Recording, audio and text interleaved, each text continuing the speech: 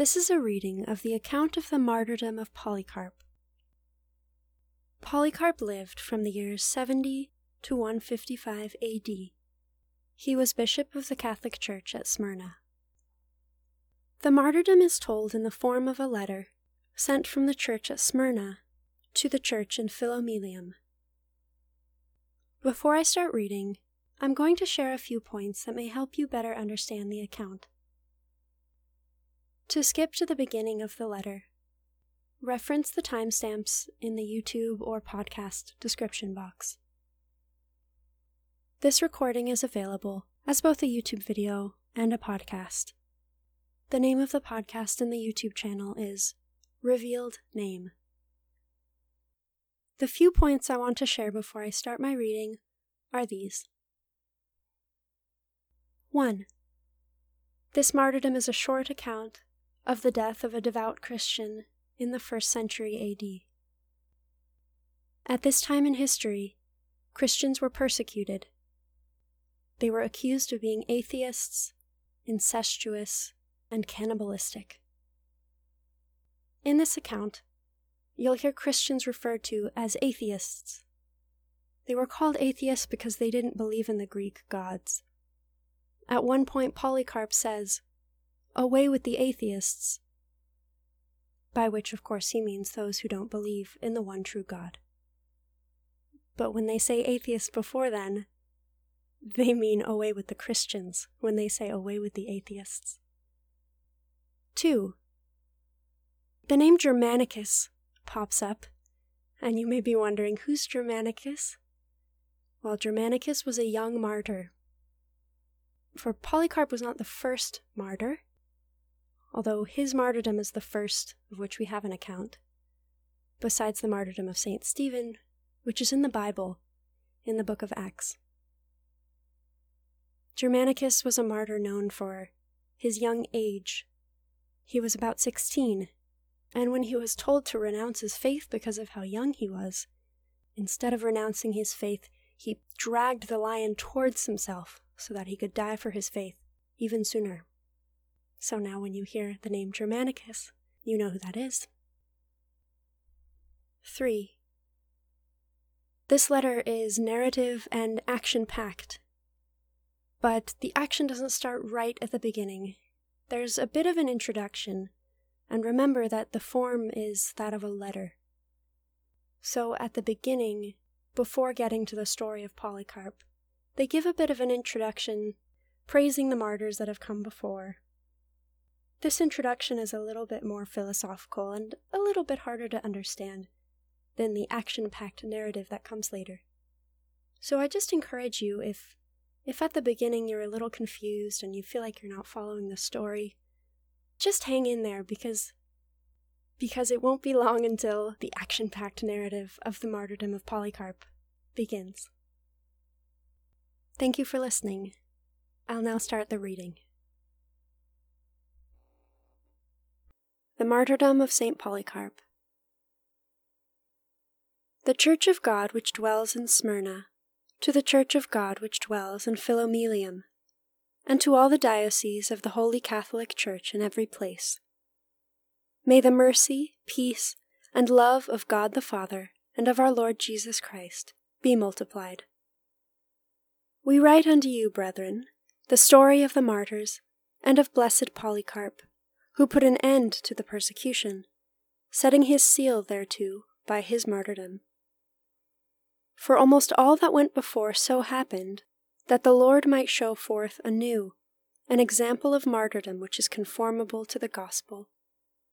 For he waited to be betrayed, as did also the Lord, that we might also be imitators of him, looking not only on our own things, but also on the things of others. For it is a mark of true and steadfast love to desire not our own salvation only, but that of all the brethren. Blessed and noble are all martyrdoms that happen according to the will of God. For we should act with discretion, leaving the power over all events to God. For who can fail to admire their nobility and patience and love of their Master? who, being so torn with scourges that the framework of the flesh was laid bare to the veins and arteries within, showed such patience that the very bystanders felt pity and sorrow, while some reached so high a pitch of nobility that no sound or groan escaped them, making manifest to us all that in the hour of their torture the martyrs of Christ were absent from the flesh, or rather that the Lord was present and of their company. Fixing their thoughts on the grace of Christ, they despised the torments of the world, redeeming in 1 hour eternal punishment. And the fire of their inhuman torturers was cold to them, for their eyes were set on escape from the eternal fire which is never quenched, and with the eyes of the heart they looked upon the good things reserved for them that endure, which ear hath not heard, nor eye seen, neither have they entered into the heart of man. But they were revealed by the Lord unto them who are no longer men, but already angels. Likewise, those who were condemned to the beasts endured terrible torments, having harrows laid beneath them, and being tormented with other kinds of manifold tortures, that the devil, if he could, might through the continual torment turn them to deny their faith, for he devised many things against them. But, thanks be to God, he did not prevail against all. For the noble Germanicus gave strength to their cowardice by his own fortitude, who made a notable fight with the beasts. For when the proconsul endeavored to prevail upon him, bidding him take pity on his own youth, he with violence dragged the wild beasts toward him, wishing to be rid the sooner of their life of unrighteousness and sin. At this, all the multitude, wondering at the nobility of the people of Christ, who were beloved of God and honored him, cried out, "Away with the atheists! Seek Polycarp!" But one, Quintus by name, a Phrygian just arrived from Phrygia, lost heart when he saw the beasts. He it was who constrained himself and some others to come forward of their own motion. Him the proconsul, after much entreaty, persuaded to take the oath and offer sacrifice. Therefore, brethren, we do not commend those who give themselves up, for this is not the teaching of the gospel. The excellent Polycarp, on hearing the news, was not dismayed, but wished to remain in the city. But the greater number urged him to depart secretly, and so he did, to a little farm, not far from the city, and passed the time with a few companions, doing naught else but pray, night and day, for all and for the churches throughout the world, as was his custom. And while praying he fell into a trance 3 days before he was taken, and saw his pillow being consumed by fire, and he turned and said to those with him, "I must be burned alive." While his pursuers were still waiting for him, he went away to another farm, and immediately they followed close upon him. Not finding him, they laid hands on 2 slaves, one of whom confessed under the torture. Now it was impossible Polycarp should escape, since his betrayers belonged to his own household. And the justice of the peace, whose lot it was to bear the same name as Herod, was in a hurry to bring him into the stadium, that he, being made partner with Christ, might fulfill his lot, and his betrayers might meet the same punishment as Judas. Taking the young slave with them, the constables and horsemen, armed in the usual way, went out on the preparation about the dinner hour, as against a thief at a run. Coming up in a body late in the day, they found him lying in a cottage in an upper room. He could indeed have escaped from thence also elsewhere, but he refused, saying, "The will of the Lord be done." Hearing then that they were come, he went down and talked with them, those present marveling at his great age and his constancy, and at their excessive eagerness to take a man so old. So he bade food and drink to be set before them at that hour, as much as they wanted, and besought them to give him an hour to pray undisturbed. On leave being given, he stood and prayed, being so full of the grace of God that for 2 hours he could not once be silent. And the hearers were astonished, and many repented for having assailed an old man so godlike. When at length he ended his prayer, after remembering all that ever had dealings with him, great and small, well known and unknown, and the whole Catholic Church, throughout the world. The time having now come for his departure, they set him on a donkey and brought him to the city, it being a high Sabbath. He was met by Herodes, the high sheriff, and by Herodes' father, Nicetes, who, having transferred him to the carriage, sat down beside him and strove to persuade him with these words: "What is the harm of saying, 'Caesar is Lord,' and offering incense," with more to this effect, "and saving your life?" At first he made no answer, but when they persisted, he said, "I do not intend to do as you advise me." Failing to persuade him, they reviled him and made him descend with so much haste that in getting down from the carriage he hurt his shin.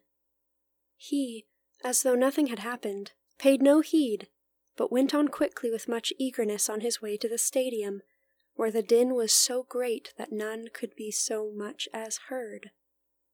As Polycarp entered the stadium, there came a voice from heaven, saying, "Be strong, Polycarp, and play the man." None saw the speaker, but the voice was heard by those of our brethren who were present.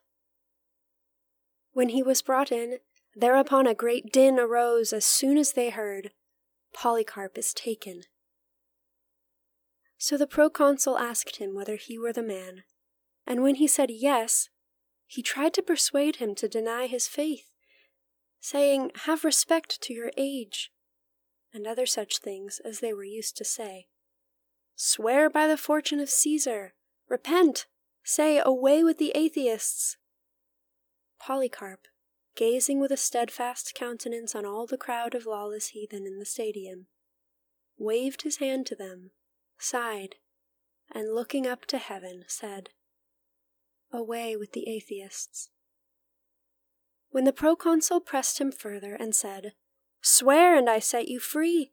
Curse Christ," Polycarp answered, 86 years have I served him, and he did me no wrong. How can I blaspheme my king that saved me?" When the proconsul persevered, saying, "Swear by the fortune of Caesar," Polycarp answered, "If you vainly imagine that I shall swear by the fortune of Caesar, as you say, and suppose that I know not what I am, hear a plain answer. I am a Christian. If you wish to learn the Christian's reason, give me a day and listen." The proconsul said, "It is the people you must convince." Polycarp answered, "I would have counted you worthy to be reasoned with, for we have been taught to give honor as is fit, where we can without harm, to governments and powers ordained by God. But the people I do not deem worthy to hear any defense from me." The proconsul said, "I have beasts, and to them I will throw you, unless you repent." "Bring them in," he answered, "for repentance from the better to the worse is no change to be desired, but it is good to change from cruelty to justice." The other spake again to him, "If you despise the beasts, I will have you consumed by fire, unless you repent." "You threaten me," answered Polycarp, "with the fire that burns for an hour, and is speedily quenched. For you know nothing of the fire of the judgment to come, and of eternal punishment, which is reserved for the wicked. Why delay? Bring what you will." While speaking these and many other words, he grew full of confidence and joy, and his face was filled with grace, so that it fell out that not only was he not troubled by the things said to him, but on the contrary, the proconsul was amazed, and sent his own herald to proclaim thrice in the midst of the stadium, "Polycarp has confessed himself to be a Christian." Upon this proclamation of the herald, the whole multitude of heathen and Jews that dwelt in Smyrna cried aloud in ungovernable fury, "This is the teacher of Asia, the father of the Christians, the destroyer of our gods, who teaches many not to sacrifice or worship." So saying, they shouted, beseeching Philip the Asiarch to let loose a lion on Polycarp. However, he said it was not lawful for him to do this, as he had concluded the wild beast combat. Then they thought good to cry with one voice that Polycarp should be burnt alive. For it must needs be that the vision revealed to him on his pillow be fulfilled, when in prayer he saw it aflame, and turning to the faithful who were with him said in prophecy, I must be burned alive. This then was brought about with great speed, more quickly than words can say, the crowd gathering together forthwith from the shops and baths, wood and fuel, the Jews being particularly zealous in the work, as is their custom. When the pyre was ready, he put off all his upper garments and undid his girdle, and endeavored to take off his shoes, which he had not been used to do before, because all the faithful used to contend with one another, who should first touch his body. For even before his martyrdom, he was treated with all honor for the goodness of his life. So he was immediately girded with the things devised for his burning.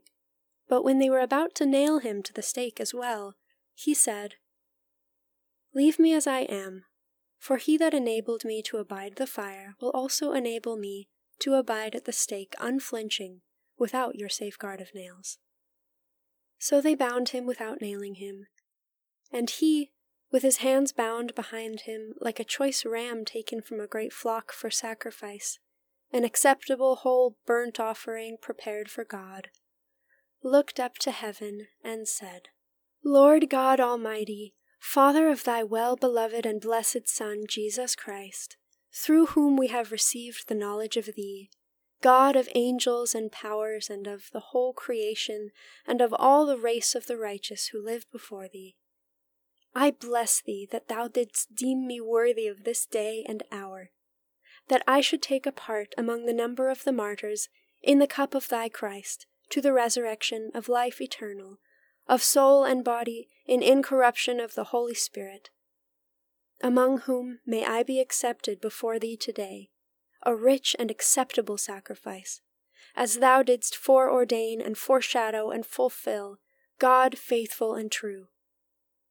For this above all I praise thee, I bless thee, I glorify thee, through the eternal and heavenly High Priest, Jesus Christ, thy well-beloved Son, through whom, to thee with him and the Holy Spirit, be glory, now and for evermore. Amen. When he had offered up the Amen and finished his prayer, those who had charge of the fire set light to it. And a great flame blazing forth, we to whom it was given to behold, who were indeed preserved to tell the story to the rest, beheld a marvel.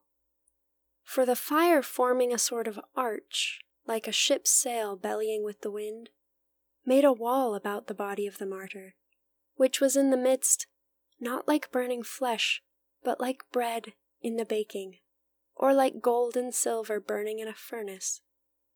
For we caught the most sweet perfume, like the breath of frankincense, or some other precious spice. At last, when the impious people saw that his body could not be consumed by the fire, they gave orders that a slaughterer should go and thrust a dagger into him. This being done, there came forth a dove, and such a gush of blood, that it put out the fire, and all the throng marveled that there should be so great a difference between the unbelievers and the elect, one of whom was the most admirable martyr, Polycarp, an apostolic and prophetic teacher of our time, and bishop of the Catholic Church in Smyrna. For every word that he uttered from his mouth was fulfilled then, and shall be fulfilled hereafter. But the adversary, the malicious and wicked one, who is the enemy of the race of the just, seeing the greatness of this witness, and the blamelessness of his life from the beginning, and that he was crowned with the crown of immortality, and had won a prize beyond gainsaying, made it his business that we might not even recover his body, though many were eager to do so, and to touch his sacred flesh. At any rate, he suggested to Nicetas, the father of Herodes and the brother of Alce, to entreat the proconsul not to give us his body, lest, said he, they should abandon the crucified and begin to worship him. The Jews made the same suggestions, with much vehemence, who also watched the body, when we were about to take it from the fire, not knowing that we can never abandon Christ, who suffered for the salvation of those who are being saved throughout the whole world, the sinless for sinners, nor can we worship any other. For him, being the Son of God, we adore, as disciples and imitators of the Lord, and rightly for their unsurpassable loyalty to their own King and Master. May it be granted us to have partnership and fellow discipleship with them. So the centurion, seeing the contentiousness of the Jews, set him in the midst and burnt him according to their custom. So we later took up his bones, being of more value than precious stones, and more esteemed than gold, and laid them apart in a convenient place. There the Lord will grant us to gather so far as may be, and to celebrate with great gladness and joy the birthday of his martyrdom, in memory of those who have fought the good fight before us, and for the training and preparation of those to come. Such is the story of blessed Polycarp, who with the 11 from Philadelphia was martyred in Smyrna, and is more particularly remembered by all, so that he is spoken of in every place, even by the Gentiles, having been not only a famous teacher, but also an illustrious martyr, whose martyrdom all desire to imitate, as being after the pattern of the gospel of Christ. Having vanquished by his patience the unjust ruler, and thus received the crown of immortality, he rejoices greatly with the apostles, and with all the just, and glorifies the Almighty God and Father, and praises our Lord Jesus Christ, the Saviour of our souls, the pilot of our bodies, and the shepherd of the Catholic Church throughout the world. You indeed made request that the events might be described to you at greater length, but we for the present have declared them to you in brief, by our brother Martian. On receiving this, send on the letter to the more distant brethren, that they may glorify the Lord, who makes choice of his own servants. To him that is able to bring us all by his grace and bounty to his eternal kingdom through his only begotten Son, Jesus Christ, be glory, honor, power, and majesty, forever and ever. Salute all the saints, those with us, and Orestes, the writer of this, with his whole house, salute you. The blessed Polycarp was martyred on the 2nd day of the first part of the month Xanthicus, on the 7th day before the calends of March, on a high Sabbath, at the 8th hour. He was taken by Herodes, when Philip of Tralles was chief priest, in the proconsulship of Statius Quadratus, in the everlasting reign of Jesus Christ, to whom be glory, honor, majesty, and a throne eternal, from generation to generation. Amen.